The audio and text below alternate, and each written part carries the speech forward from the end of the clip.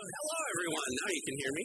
Wanted to acknowledge those few brave souls that not only got up this morning, but they wore their prom attire.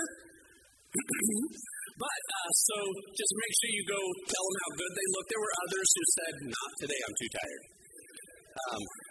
I'm not saying names. But so it was exciting to see all those kids dressed up like that. It's really fun. But that's not why we're here. Now, I've told you many times that I struggle in my prayer life. It's a hard habit for me to get into for some reason. Here lately, this is what I've been praying. Dear Father, I thank you for you, but I think you'd be proud of me. So far today, I've done all right. I haven't gossiped, lusted, lost my temper. I haven't been greedy, grumpy, or selfish. I've praised your name. I'm grateful for your grace, but Lord, in a few minutes, I'm getting out of bed. And from then on out, I'm going to need a lot of your help. Have you ever felt like that? I'm doing good, but I haven't even had coffee yet, so I know the day is going to get worse. No matter what I do, I'm going to tell you right now, no matter what I do, I cannot get through the day without God's help. The worst time comes when I am feeling confident.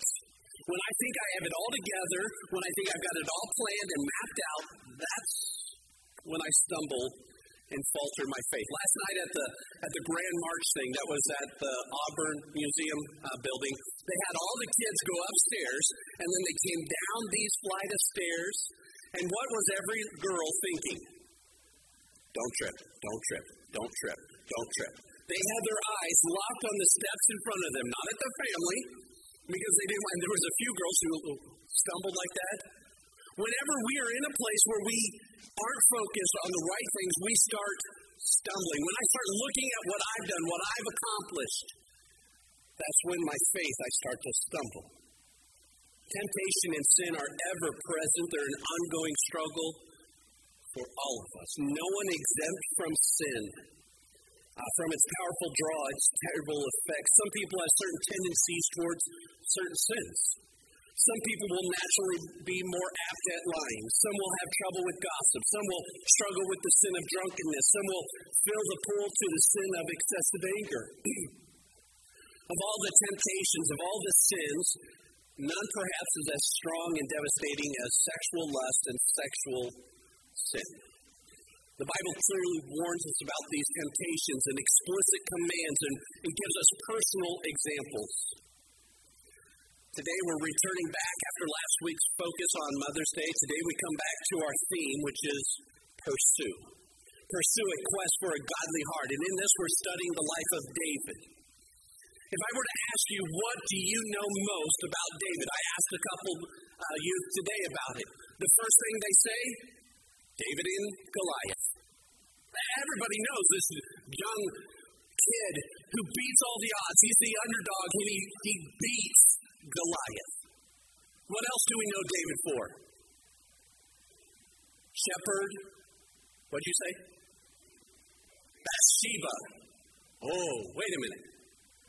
That's drastically different than David and Goliath, but it's in a poll I read, it actually showed the top two things David is known for.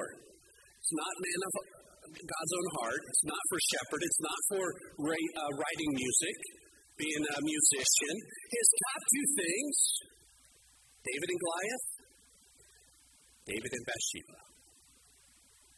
David is most remembered for how he interacted with two different people. These two individuals are polar opposites. Goliath's a man, Bathsheba is a woman. Goliath was rough and tough, Bathsheba was soft and gentle. Goliath was a warrior, Bathsheba was a lover. The physical forms attached to these two people could not be more different, yet they both do exactly the same thing for David. They both present a serious test for David. In the encounter with Goliath, David is young, unknown, and in many respects, he is untested. In the encounter with Bathsheba, David is mature, well-known, thoroughly tested and tried. With Goliath, David emerges triumphant. With Bathsheba, he goes down in defeat. Today we're going to look at how David encounters this second giant in his life. In 2 Samuel 11:1, in the spring of the year, when kings normally go out to war, David sent Joab and the Israelite army to fight the Ammonites. They destroyed the Ammonite army and laid siege to the city of Rabbah. However, David stayed behind in Jerusalem. At this point, David is about 50 years old. Now, when generally we think of this, we don't think of David being this old. Most people that I've talked to think he's about in his 20s or 30s. He's 50. Now, I'm 45 now. 50's not old anymore. But to some people, 50's kind of very old. Well, David, he's 50. He's been king for 20 years now. David has shown that he's been a man of God. He's a composer of psalms. He's a valiant warrior, a powerful leader of God's nation. He's a man of passion and of compassion. Now, keep in mind that we are not examining the life of some wild rebel or some sexual pervert. David is a man who fell into a period of sin. And that sin will have devastating consequences, not only on himself, but on his family for years to come, and then his nation. At this point, 50 years old, David is actually spiritually weak. He's unguarded in this weakened state. It's like his faith is one of those seawalls that hasn't been upkept, and it started crumbling under the constant waves. But we must realize that David didn't fall suddenly. This is the thing. It wasn't just something that happened. Okay? Chinks in his spiritual armor had already begun to fall. Back in chapter 5, 2 Samuel 5:13, you're going to read that David was taking more and more wives and concubines. And more sons and daughters were being born to him. This increase in the number of wives and concubines is, I'm going to say this right now, I want everybody to know, direct disobedience to what God wanted. Deuteronomy 17:17, God says this, the king must not take many wives for himself. And really that many just means plural. He must not take plural wives, because they will turn his heart away from the Lord, and he must not accumulate large amounts of wealth and silver and gold for himself. Notice, he must not take gold and silver, or he must not take plural wives for himself. That's the change in there. He must not have things for himself. Last time we looked at the scripture, though, it was to examine King Saul and how King Saul fell in his faith. King Saul, the enemy of David, and David following in the exact footsteps of King Saul. Just so you know, this sermon is going to be just a tad blunt. Okay, I grew up in a church where we didn't talk about sex. We avoided that topic. And as a result, I think a direct result, many in the youth group were very promiscuous. In fact, there were 4 kids who had unplanned pregnancies. And I was the first of those. And so, I don't ever want to fall into that. If it's in the Bible, as we've said, if it's in here, we're going to talk about it. Even if it's uncomfortable. And this topic today is uncomfortable.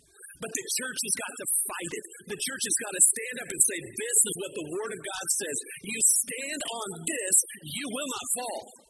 It's when we get off of it and ignore it, we sink into the culture and into the world. So today's going to be just a little blunt. David learned the hard way that having a harem of women does not satisfy his sexual passion. In fact, it only increased it. One of the lies that Satan has convinced not only our society but many people in the church is that if you just give into the desire a little bit, then it'll be abated, it'll be stopped, and then you can control it. Yet the exact opposite occurs. All it takes is one slip into premarital sex, and then it turns into more and more. It takes one glance at a pornographic image and that turns into an addiction. Feeding the lustful appetite only intensifies it. It never satisfies. David's lust and polygamy began to erode his spirituality and his integrity. David chose to be vulnerable in his faith by allowing lust to roam. He let it roam. He let it go like crazy. But this was just one area where David allowed himself to become vulnerable to sin. 2 Samuel chapter 5 through 11, we see nothing in David's life that, thank you. It's allergy season, folks. By the way, you'll notice I'm drinking out of my St. Joe Church of Christ mug. It's great. You want some, we can help you find one. All right. Thank you. We see success and constant in David's life, and so David allowed himself to be vulnerable through his success. He's at an all-time high here. 20 years into his reign, he is fresh off a series of great victories in the battlefield. He's reached the peak of his public admiration. Something any modern politician would want. David right now has a 90% plus approval rating. The nation loves him. David has ample money, incredible power, unquestionable authority, and remarkable fame. I just learned something from someone here in the church that if you do this, it means something. You got kids and everything, and then if you do this, that means you've reached the peak of when they're going to be good. The rest is all down here. And so, we need to go. And so if you see any of our parents go, they're leaving because our kids are going to get worse now. We got to go. Got to go. Get them into bed. David here just hit his peak. And from here on out in his life, in his reign, it's going to be downhill. Our most vulnerable times are when things are not when things are going badly or when things are difficult. Our most vulnerable times are when we're at that peak, when we think we've reached it, when it's easy. Hard times cause us to draw close to God. The survival mode keeps us in humility. Pride goes before the fall.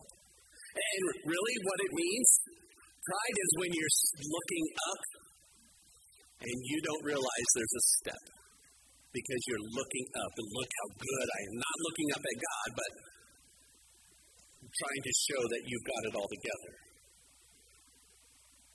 When everything's going our way, that's when we take our eyes off God and fall into sin. Because it's all going so well, David began to take life a bit easier. David's becoming undisciplined and he's becoming bored. David chose to be vulnerable by indulging himself here. While other kings were off at the battlefield, making sure their territories and their people were safe, David's men were out there fighting, but he's lounging at home, taking an afternoon nap. It's not hard to see how David was primed for failure. So this whole time leading up to this section we're looking at in chapter 11, it's been building into this. It's not just a happen. It didn't just happen. He's been choosing a lifestyle that led him here. He was primed for failure. His growing lust, great success, and incredible indulgence has eroded his spiritual focus and his strong character. And so far we've looked at verse 1. Let's go to verse 2 now. Late one afternoon, after his midday rest, David got out of bed and was walking along the roof of the palace. As he looked out over the city, he noticed a woman of unusual beauty taking a bath. Now this right here, we need to understand, Eastern monarchs frequently built their bedchambers high above in their palace, second or third story, and they had rooftop patios.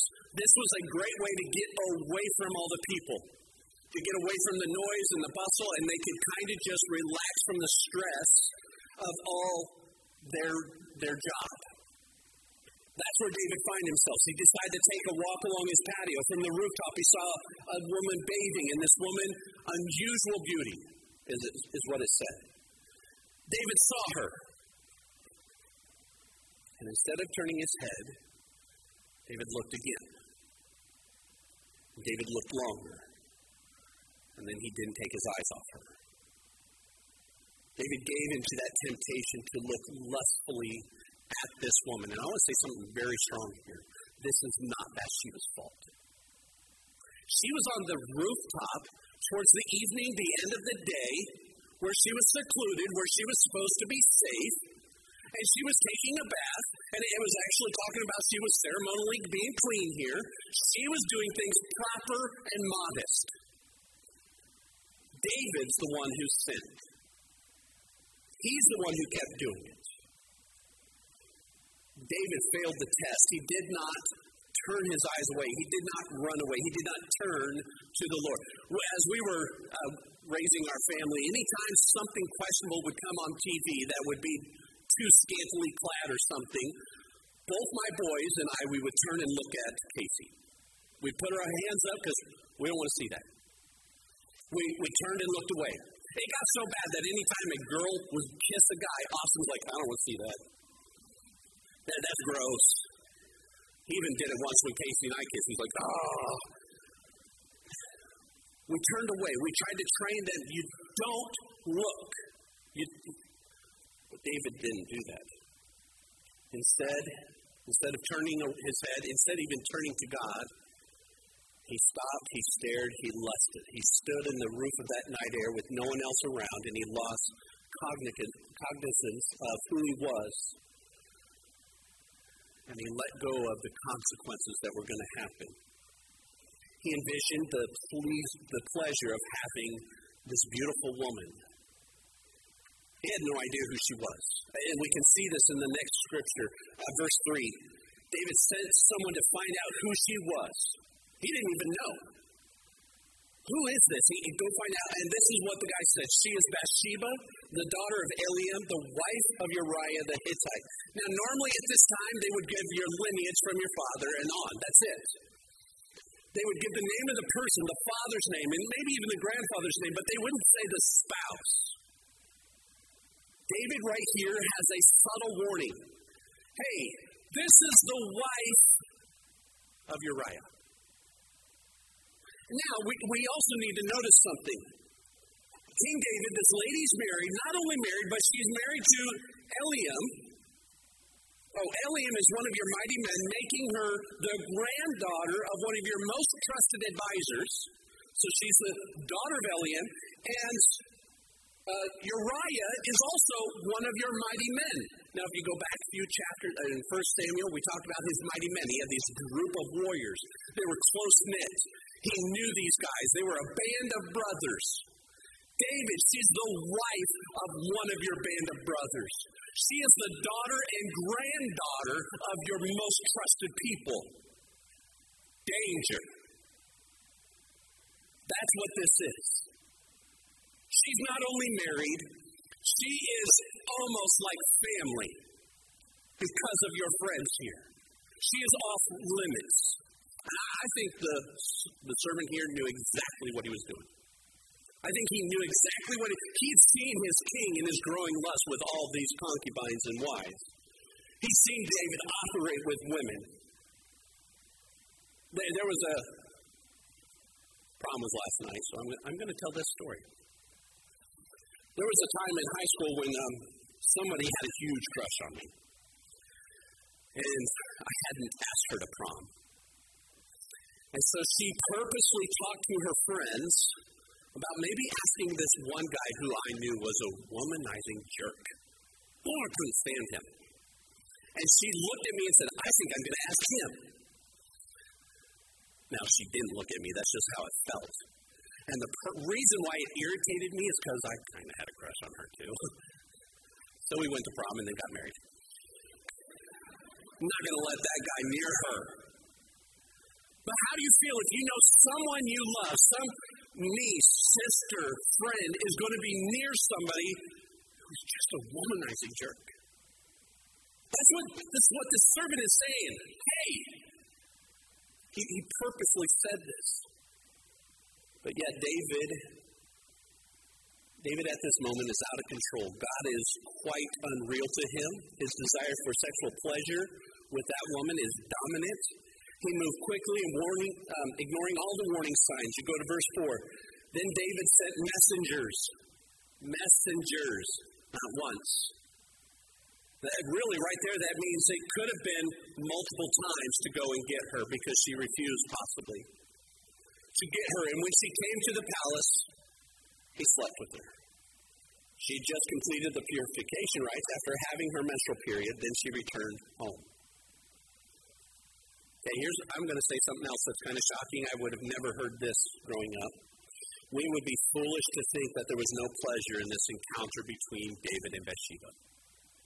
They enjoyed it. This act carried with it an enormous amount of sexual and sensual excitement because sin is enticing. It feels good at the time.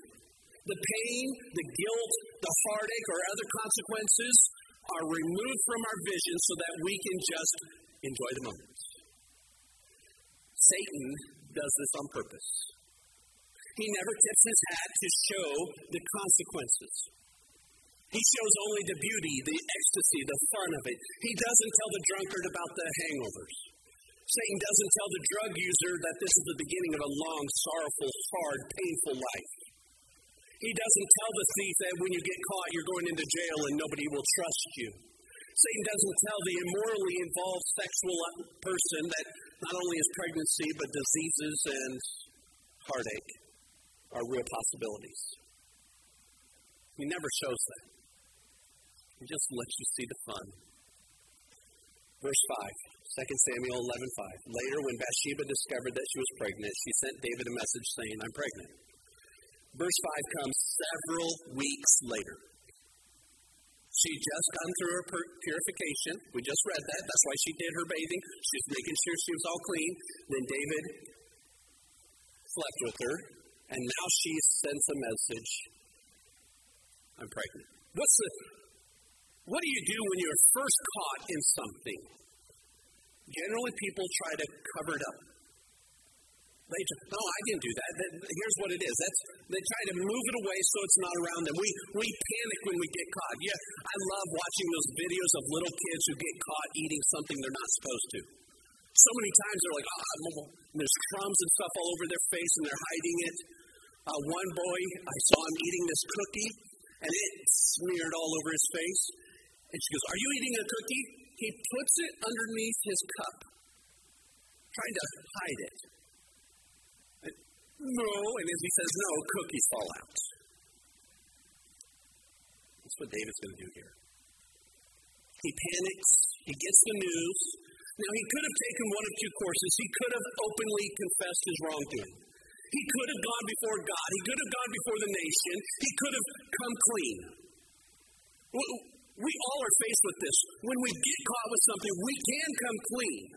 Or David could go the route of deception and hypocrisy, the cover-up. And sadly, David chose the route that took him even further. The cover-up allows him to go even more into the lane of sin. Let's not forget, David choosing to lie and deceive set a motion of endless series of heartache within his life, within his family, and it cascades, it dominoes into touching so many people's lives. He hit the peak, and he is falling down fast. When we are in the midst of panic, we generally don't make good choices. We don't make good decisions when we're panicking. David had his night of passion, and now it's come back to haunt him. He has made another wife pregnant. This wife of another man pregnant. And so he comes up with plan A. He's got this plan, starting verse 6. Then David sent word to Joab, send me Uriah the Hittite. So Joab sent him to David. When Uriah arrived, David asked him how Joab and the army were getting along and how the war was progressing. And then he told Uriah, go home and relax. David even sent a gift to Uriah after he had left the palace. Hey, it's an enticing. We don't know what the gift is right now. But Uriah didn't go home. He slept that night at the palace entrance with the king's palace guard. Now, that doesn't mean the doorstep. They had a room, a barracks room for the guard in the beginning, the entrance, okay? He went and slept there with the rest of the military people. When David heard that Uriah had not gone home, he summoned him again. What's the matter? Why didn't you go home last night after being gone away for so long? This is what Uriah said. The Ark of the Covenant, and the armies of Israel and Judah are living in tents, and Joab and my master's men are camping in the open fields. How could I go home and wine and dine and sleep with my wife? I swear that I would never do such a thing. David says, well, stay here today. David told him, and tomorrow you may return to the army. So Uriah stayed in Jerusalem that day and the next. Then David invited him to dinner and got him drunk. But even then, he couldn't get Uriah to go home to his wife. Again, he slept at the palace entrance with the king's palace guard. David's plan is simple. I'm going to bring home Uriah. He's going to be so excited that he's going to go home and he's going to make a baby. That's what David's thinking. I'm going to bring him home. He's going to cozy up, and we know what's going to happen, and then everybody will think that that is Uriah's child. Uriah is too faithful of a soldier to allow himself such pleasure when his fellow comrades are at war. So he didn't go home. Rather, he slept in the barracks there.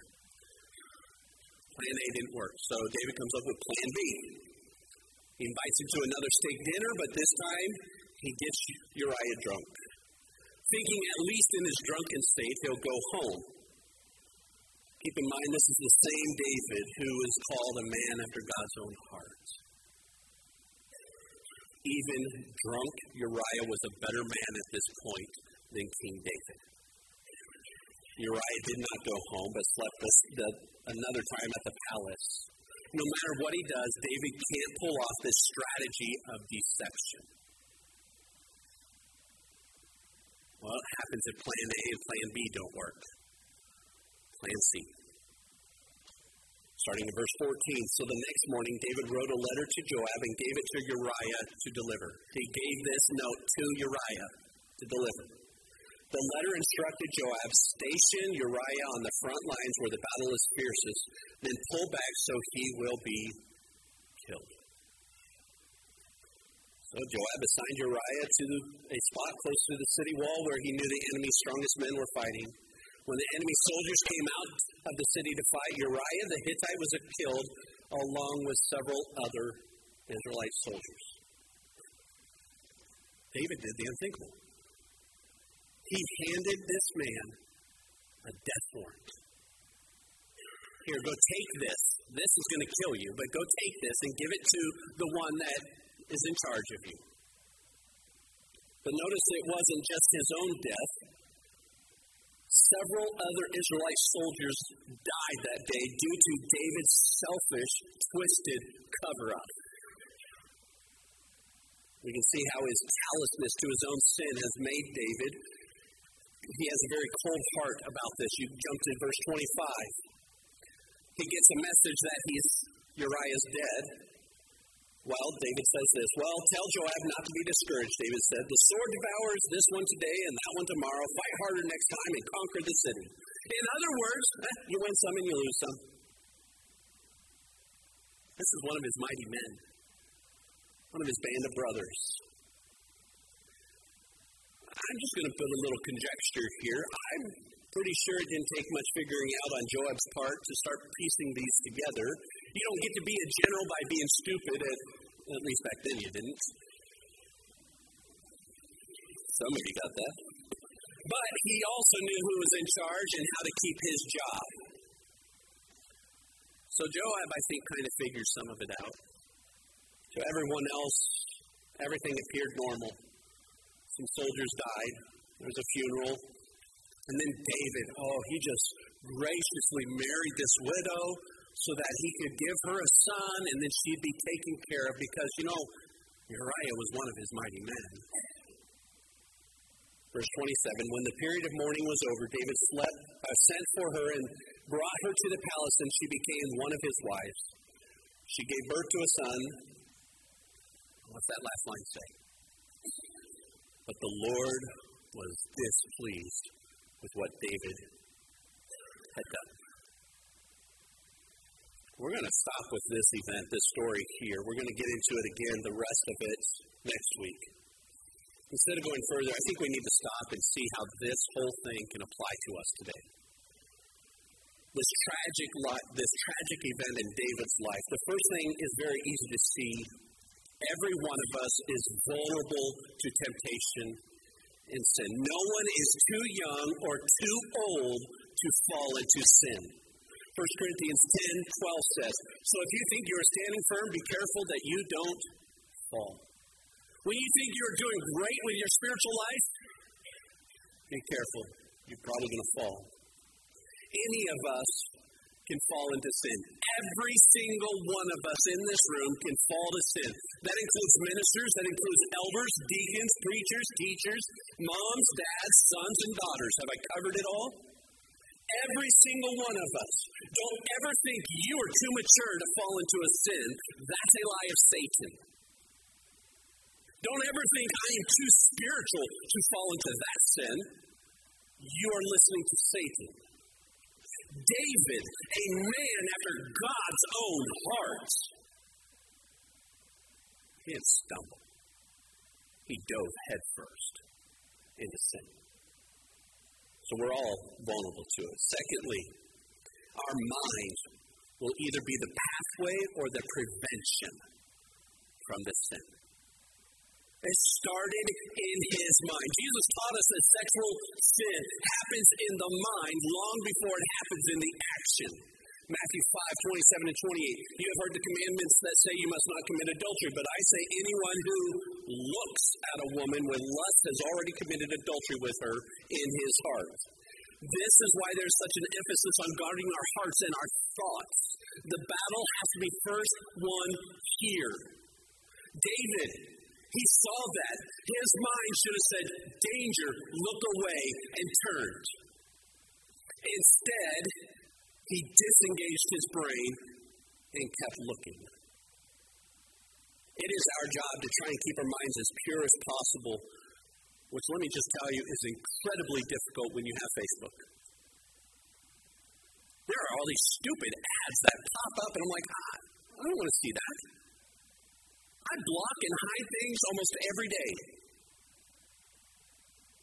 Why is it that the world's doing this?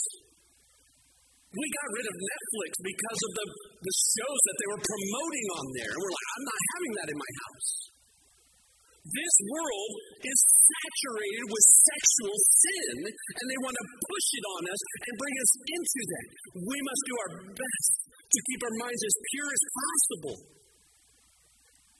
And when we find ourselves being tempted in any way, whether visually or otherwise, we have got to do something to break the cycle.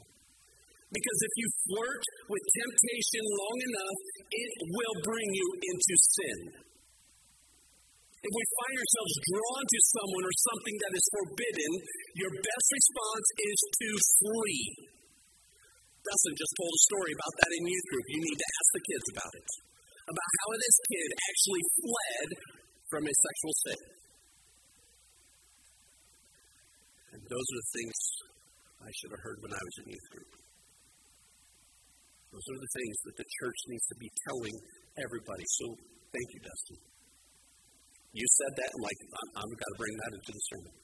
Because he taught my boys, he taught all of your kids, when this happens, run. Just run. You know what? That's what Joseph did. When Potiphar's wife accused him of something, he ran. She was beckoning him, hey, come here. That's what Paul told Timothy to do when sexual sin is at the door. Flee from it. And that's what David should have done. We must take captive every thought, letting go of the sinful ones and holding on to the holy ones. And this is hard, and that's where this scripture comes into mind. We need to listen to this verse and practice it, Philippians 4:8. Finally, brothers and sisters, whatever is true, whatever is honorable, whatever is just, whatever is pure, whatever is lovely, whatever is commendable, if there's any excellence, if there's anything worthy of praise, think. And the word think there really means dwell. think, dwell upon these things. Just look at this list for a moment. If David had been thinking these things, would he have kept looking at Bathsheba? If he kept looking at her, if he was doing these things, would he have said, hey, go find out who that is? Would he have sent messengers to go bring her to him? If he was thinking of these, would he have slept with her? Would he try to trick Uriah? Would he planned a murder? Instead of trying to do a cover-up, we need to do a fess-up. We need to fess up. Take responsibility for our sins. Only then can we do what David should have done. Because here's how you stop the progression of sin. Repentance. Repentance is the way to stop that progression of sin. That's the next blank. Repentance. That's turn away from it. David should have turned away, repent, get away from that, go a different direction. And that's what we need to do. When David saw Bathsheba, he should have turned immediately, not lusting after another moment. He could have repented after inquiring about, she's married. What am I thinking? He could have repented then. After bringing her into the palace, he could have said, that little voice saying, hey, David, man after God's own heart, are you really doing this? He could have repented after sleeping with her. He could have repented after found out she was pregnant. He could have repented after having tried and failed to set Uriah up. He could have stopped the progression of sin by repenting. But instead, it cascaded until he murdered several soldiers. So I want to say something. There are people in here who are in the progress of sin. Our progressive sin. It is going. It is compounding. It is going further. And the best time to repent is now. Before it goes again. It goes even further. Wherever you are. Peter preached in Acts 3:19. Now repent of your sins and turn to God. He didn't say wait. He didn't say go fix some things. He said now repent of your sins. Turn to God so that your sins may be wiped away. Your sins cannot be wiped away if you're holding on to them. You have to repent and give them up, and then God can take them away. I want you to know right now, none of us can get rid of our sins. Once you sin, you own it until you repent. Then God takes it away. How often does Satan try to fool us into thinking that just one time won't hurt? Just once. Truth is that sometimes it only takes once. And it only takes one sin to separate us from God. The beginning of Romans 6:23, for the wages of sin is death.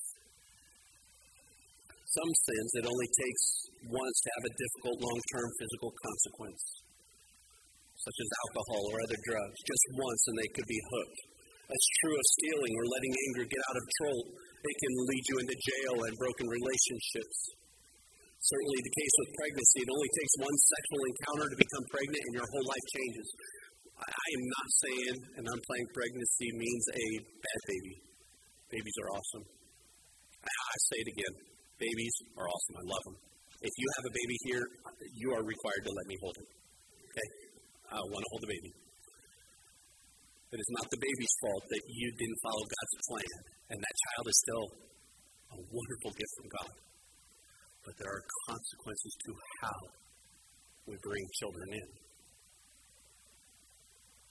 We must not believe Satan's lie that it's okay this once. Or after this one, then I'll be done. Just one more to get to fix it, and then it'll be over. David, the only person in the Bible ever called a man after God's own heart, failed. He allowed himself to be vulnerable to sin if he fell into it. What about me? What about you? If David couldn't resist, how can I? So what are we going to do? How are we going to face these temptations? What do we do? 1 Corinthians 10:13. The temptations in your life are no different from what others experience. Let's just stop right there. Well, you don't know what I go through. Somebody else does. Anything we go through, someone else has gone through it too. You are never alone in your temptations. That's what this is saying. But God is faithful. He will not allow the temptation to be more than you can stand. So when you are tempted, He will show you a way out so you can endure. Notice He doesn't take the temptation away. He opens a door for you to flee, to run. This is going to be too much for you to bear. Here you go. Here's your escape route. Right here it says it. We do not have to lose to temptation. And so right here we need to understand Scripture declares we can have victory over temptation. You don't have to fall to it. You don't have to stumble into it. Our God is faithful and He is going to make a way for you to become victorious over it. One of the most widely used temptation that Satan uses, especially in our culture, is the sin, a sexual sin. In 1 Corinthians again, you've heard it in communion meditation, you've heard about 1 Corinthians, now we're also there again in chapter 7. But because there's so much sexual immorality, each man should have his own wife and each woman should have her own husband. The husband should fulfill his wife's sexual needs and the wife should fulfill her husband's needs. The wife gives authority over her body to her husband, and the husband gives authority over his body to his wife. Do not deprive each other of sexual relation. I've never heard this sermon before, just so you know. I've never heard this scripture in a sermon. Do not deprive each other of sexual relations unless you both agree to refrain from sexual intimacy for a time, a limited time, so you can give yourselves more completely to prayer. Afterwards, you should come together again so that Satan won't be able to tempt you because of your lack of self-control. That sounds like an escape route out of temptation of sexual sin. Marriage is God's perfect plan for a secure love, like Jason was talking about, of earthly love between a husband and a wife. Each person says to each other, I'll just tell you right now, my body, I don't have authority over it. It is not my body. First and foremost, it belongs to God who has authority over it, and then it belongs to my wife. She can tell me what to do with it because she owns me, and vice versa. In case in point, I did grow my hair back to prove to you all that I can grow it. And she said I like it better bald. So what did I do? Okay. Because I submit to her, because she has ownership over me. One man, one woman, in a spiritual marriage, have authority over each other. God is telling us this. And when we have this perfect plan, when we do it, you're going to have secure love. You're going to have blissful sex. And you're going to have a happy family. Each person has say over the other. Once married, you are to submit to each other in this. This is the way family as God designed it. One guy, one woman, who come together in one marriage. And then they teach the kids how to do that. When done as God prescribed, even through the trials of this world, then your family will find joy and encouragement. You want to know how to have a great marriage? Look at that scripture. Just read all of 1 Corinthians. Read what David did and do the opposite. But put into practice what Scripture actually says. Husbands, you want to be a better husband? I want you to hear me on this. You memorize Ephesians 5. Just do it. Go read it today. Ephesians 5. First thing it's going to say is submit to one another. Wait a minute. I thought she's supposed to submit to me. Well, she is. But you submit to her. She submits to you. Because you each belong to each other. I'm tired of the culture telling me how a marriage is supposed to work. I'm tired of the culture saying this is what sex is. I'm tired of culture saying this is what love looks like. Do you know what love really looks like? Love is going and holding that person's hair while they're throwing up. Love is actually saying, honey, I know if you clean up that puke, you're going to puke again, so please would you go sit down? That was me. Love is saying, I can't live life without you. Love is saying, you're my favorite. Love is saying that he's the one who keeps us together. She didn't marry me for my good looks. She didn't marry me for my money. And we don't stay married because of that. David failed in temptation. I have failed in temptation. And it is only through God that I can stand up here and say, you can have victory over them. It is only through God that I can say, I have a great marriage because God fulfills it, that God sustains it. And we have so many broken relationships, even in this room right now, who are stuck in a progressive sin, that they're going down this wrong path. And God is saying, I will give you victory over it if you would just turn to me. Don't fix it on your own. I've given you the door, and here's the greatest thing. He says, I'll give you a door, an open door to flee, and it leads you right to this.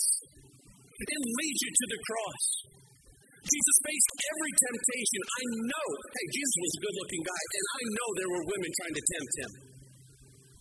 He says, no, I've already got a bride. And that's my church. So much so that I'll die for her. You and I can claim the victory over our sin, over the temptations, in Jesus alone.